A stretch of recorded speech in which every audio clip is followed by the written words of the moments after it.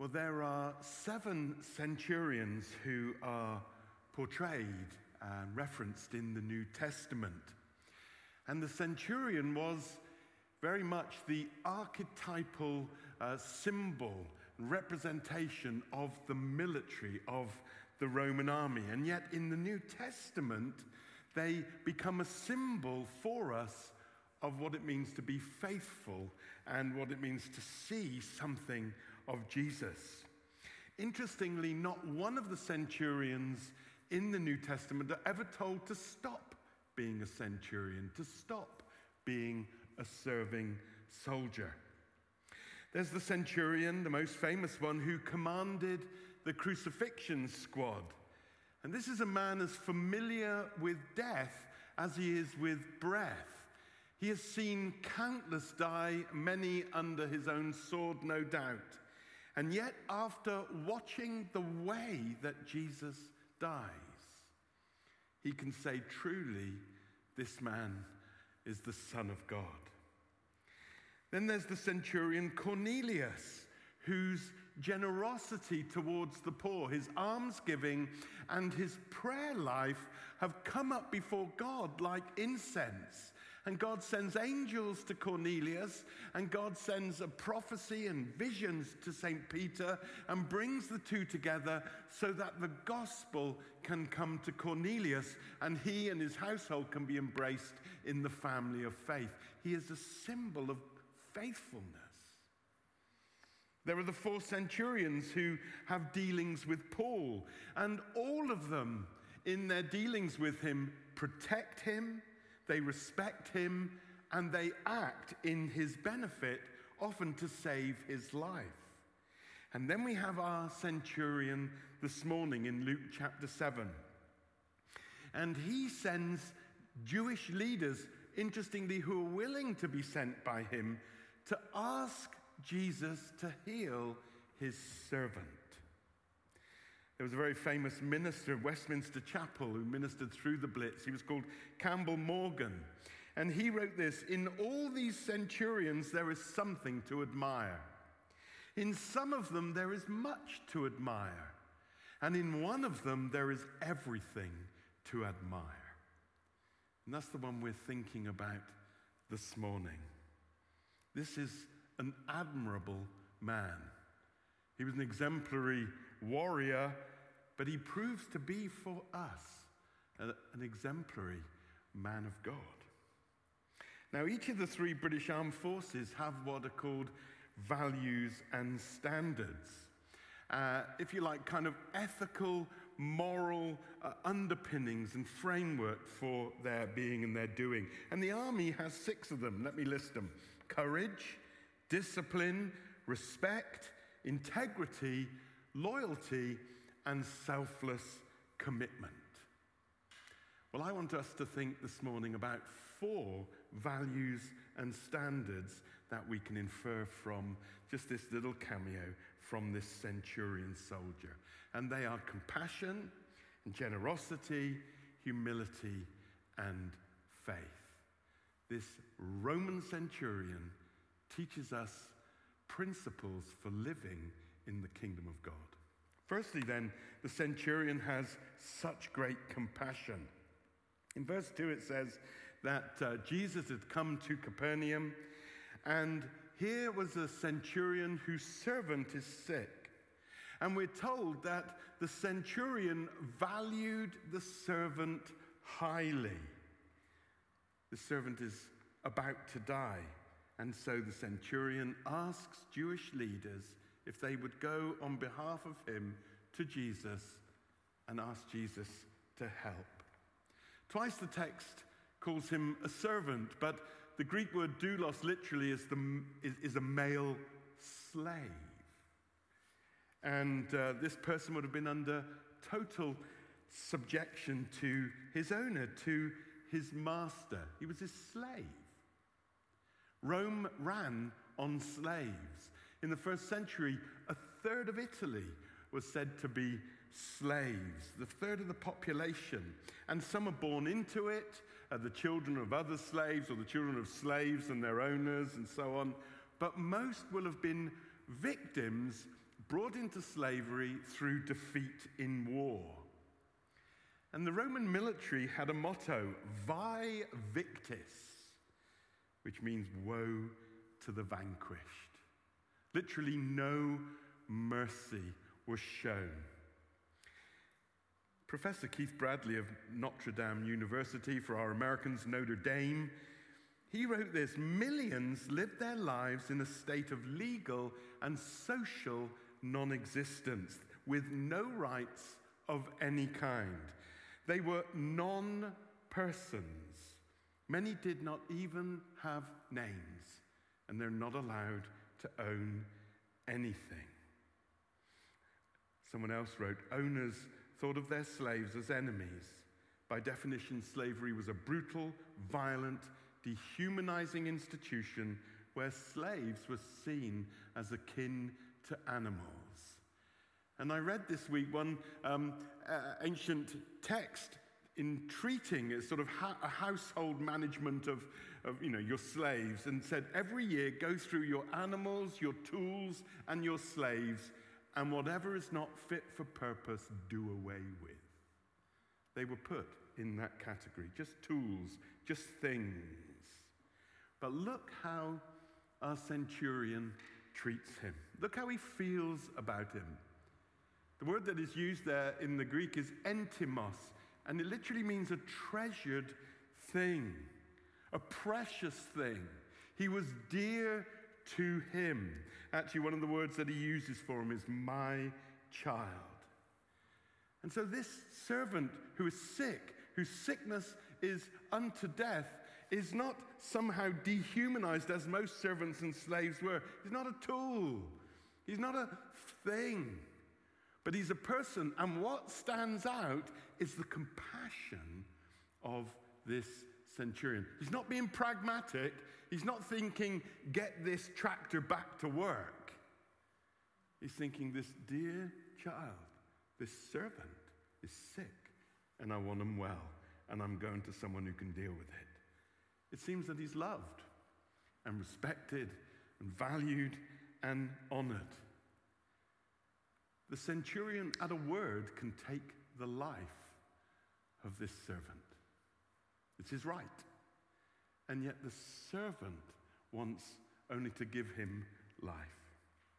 A theologian wrote to me this week, and we were talking about stuff, and she highlighted the fact that medieval image of God, there was a word for it. I think the word is something like kindheder, and I don't know if it comes from the Old High German, but essentially the attribute of God was kindness. There are so many other attributes of him, but kindness, one that we don't often talk about, we don't often reflect on.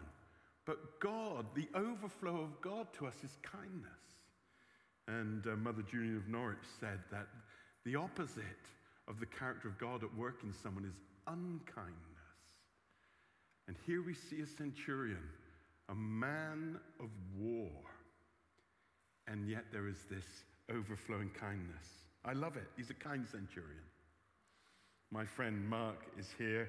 He served for 22 years as a regular with the British Armed Forces, 5 years in the Parachute Regiment, 17 with the Special Air Service, and he loves Jesus. And he was telling me, not boasting, I'm boasting about him, that when he was in Pakistan last year, he was unable to get out of the country and was in lockdown.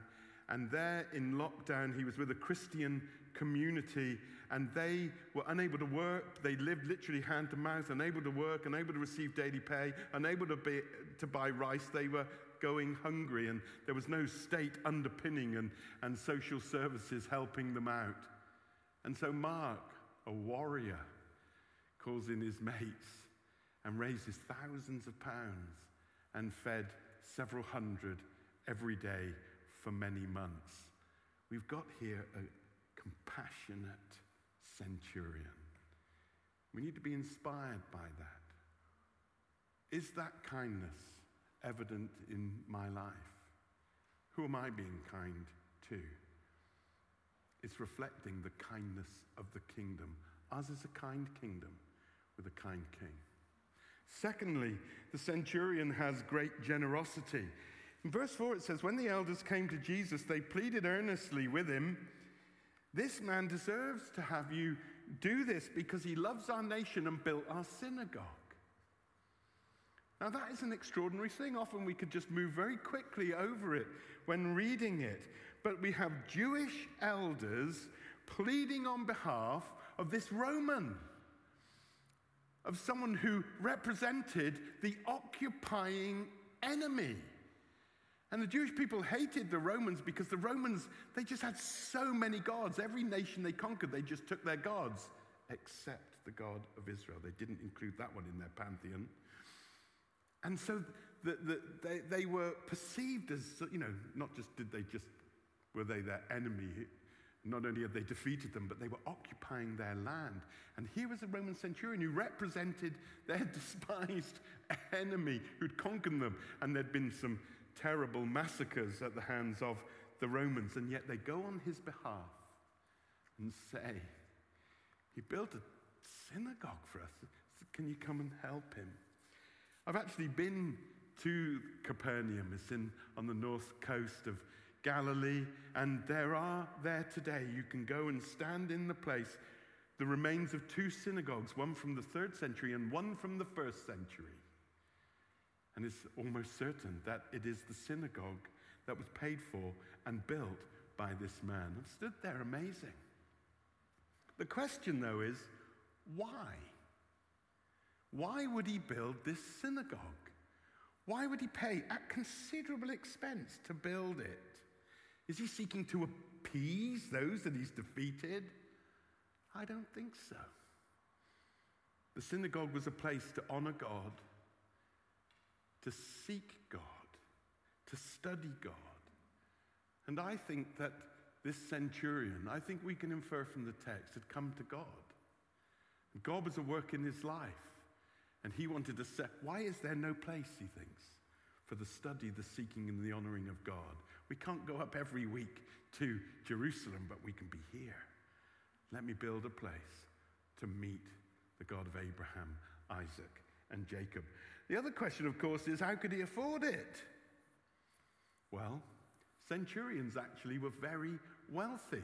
I came across a document that said that the average centurion was paid 15 times more than your average legionnaire. Imagine that. Imagine being a sergeant major paid 15 times what a squaddy is. And on top of that, they were given all sorts of financial gifts if they were successful in battle. He was a wealthy man, but how does he use his money?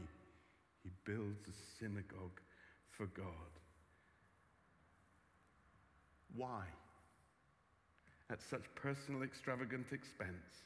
It certainly is not to please or appease the locals. I think it's because he's a God-fearer. And he wants more of God. And he wants them to know more of God. And in verse 5, the Jewish leaders say, please come and do this because he loves our nation. I mean, it seems so incongruous. This centurion, the archetypal warrior, loves what? What does he love? Our people. Conquered enemies. It's amazing. I think God's done a great work in his life. God's done a great work in his heart. And it is extraordinary. He loves our nation. The Oxford history professor Martin Goodman said, anti-Semitism, the hatred of Jews as a people group, begins with the Romans.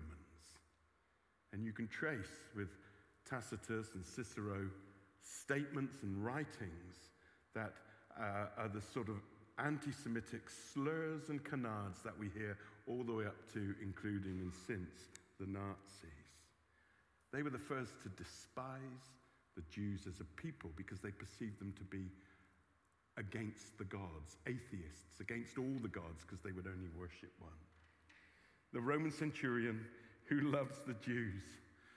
Wonderful. Why? Because he loves the God of Israel. And he builds a synagogue to honor and to encounter that God. In the movie Field of Dreams, some of you will have seen it, there's a little phrase, if you build it, he will come. And here, in the armpit of the Roman Empire, in northern Galilee. Is he stationed here or is he retired here? We don't know. But he builds a synagogue to meet with God. And God comes in Christ Jesus. And you know, if you read the Gospels, he spends more time in Capernaum than anywhere else. It's very special to him. He's from Nazareth, our Lord Jesus, but he doesn't hang out there. They don't recognize him. He wants to be in Capernaum. It's where Simon Peter's fishing business was. And we all know he was a rubbish fisherman. And it's where he does miracles. In this synagogue, Jesus delivers a demonized man. In this synagogue, in Capernaum, Jesus teaches the great message on Jesus as the bread of life. It happens there. Where the centurion built it, his generosity towards the people as an overflow, I think, of an encounter with God. Then thirdly, the centurion has great humility.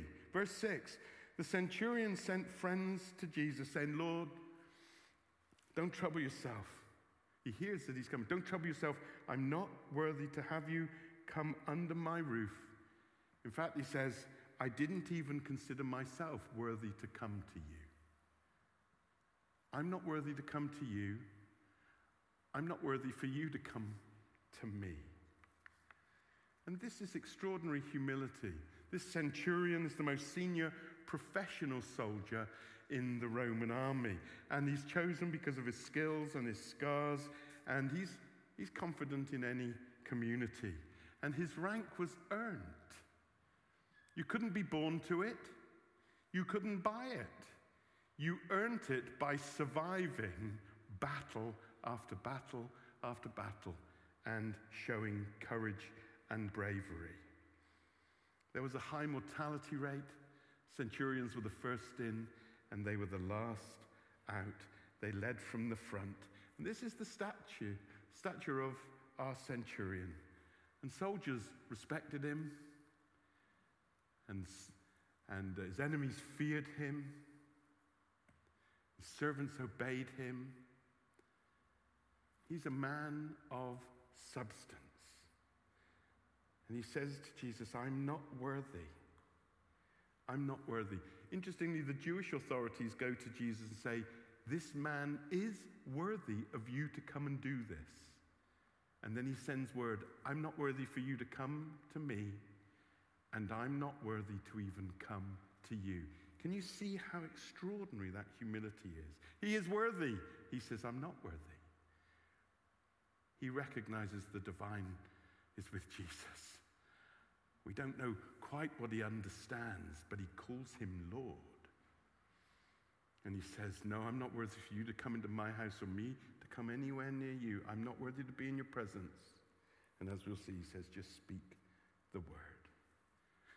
So there's great humility here. And there's a great honoring of Jesus. And humility before him and honoring of him just seems to release the Lord's goodness and his power. And then fourthly, the centurion has great faith. Verse 7, just say the word. I'm not worthy for you to come to me. I'm not worthy to come to you. Just say a word, and my servant will be healed. For I'm a man under authority.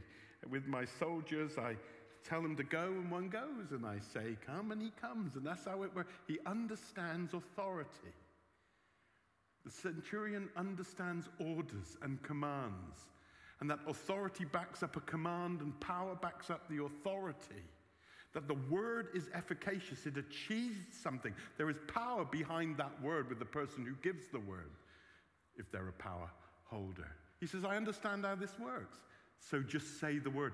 At your word, sickness can be dispatched from this person. Who's ever heard of such a thing?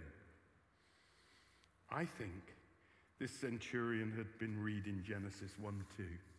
God says, let there be light. And there was light. I think this centurion is a God-fearer who is just coming to understand the nature of God. And he knows that here in Jesus is one with the authoritative word that can set demonized people free and can heal the sick. And will he just speak a word over my dear servant? The philosopher Dallas Willard says, God's word has the power to create, to rule and to redeem.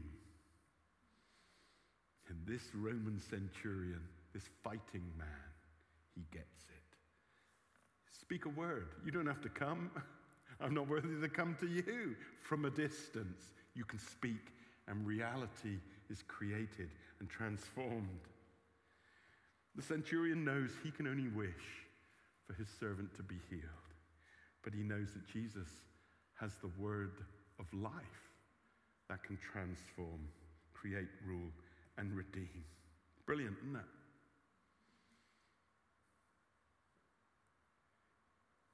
Where do we need the Lord to speak his word into our life? What area of our life or our situation do we need God to speak his word and rule and redeem and create life? Maybe in our relationships, maybe in our work situation, or maybe we've got problems with our health, or maybe we've just got a vision and it hasn't come to pass.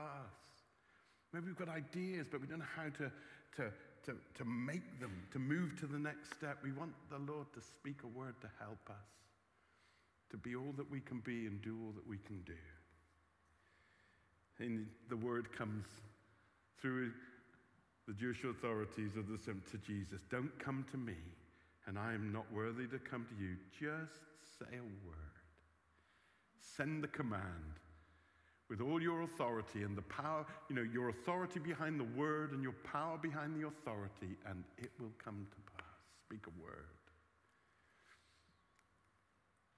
When Jesus heard this, verse 9, he was amazed and said, I tell you, I have not found such great faith in all Israel.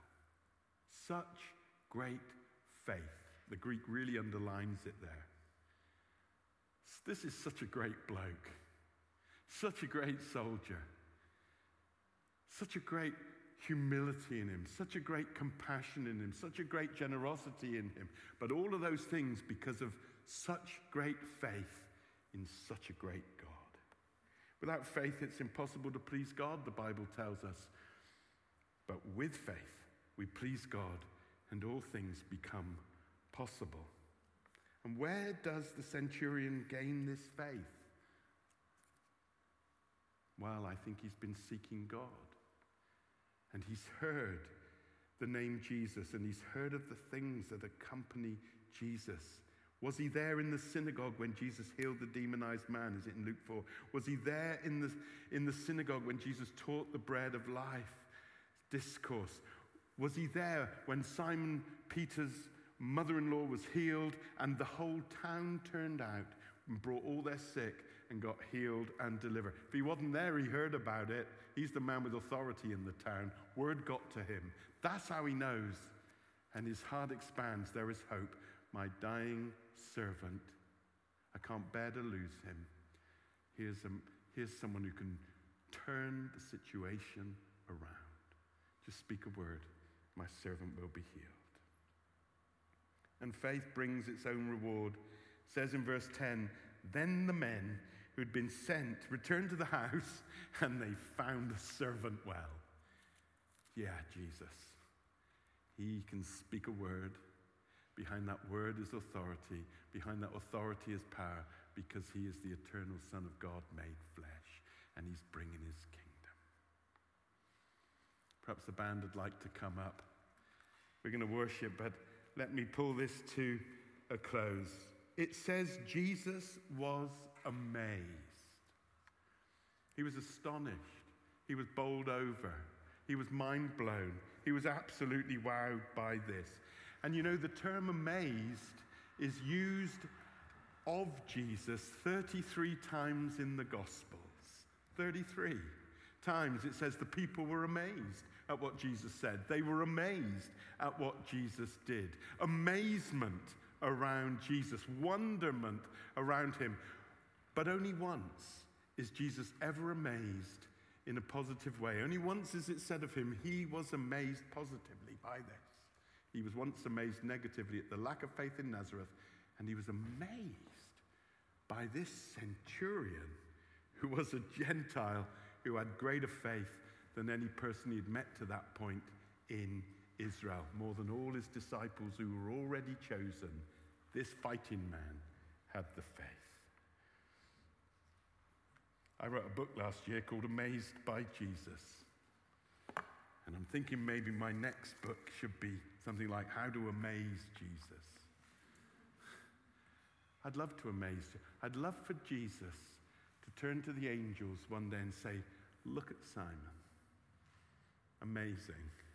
I mean, often people might say that about me with an incredulity. It's amazing. But imagine the Lord speaking that over our life. And what would we need to do? What is he calling us to do? That he can say to the angels, just look at that. That's what's happening here with the centurion. He's amazing. And he's amazed. He amazes Jesus because he knows Jesus is amazing. We're going to stand. We're going to worship.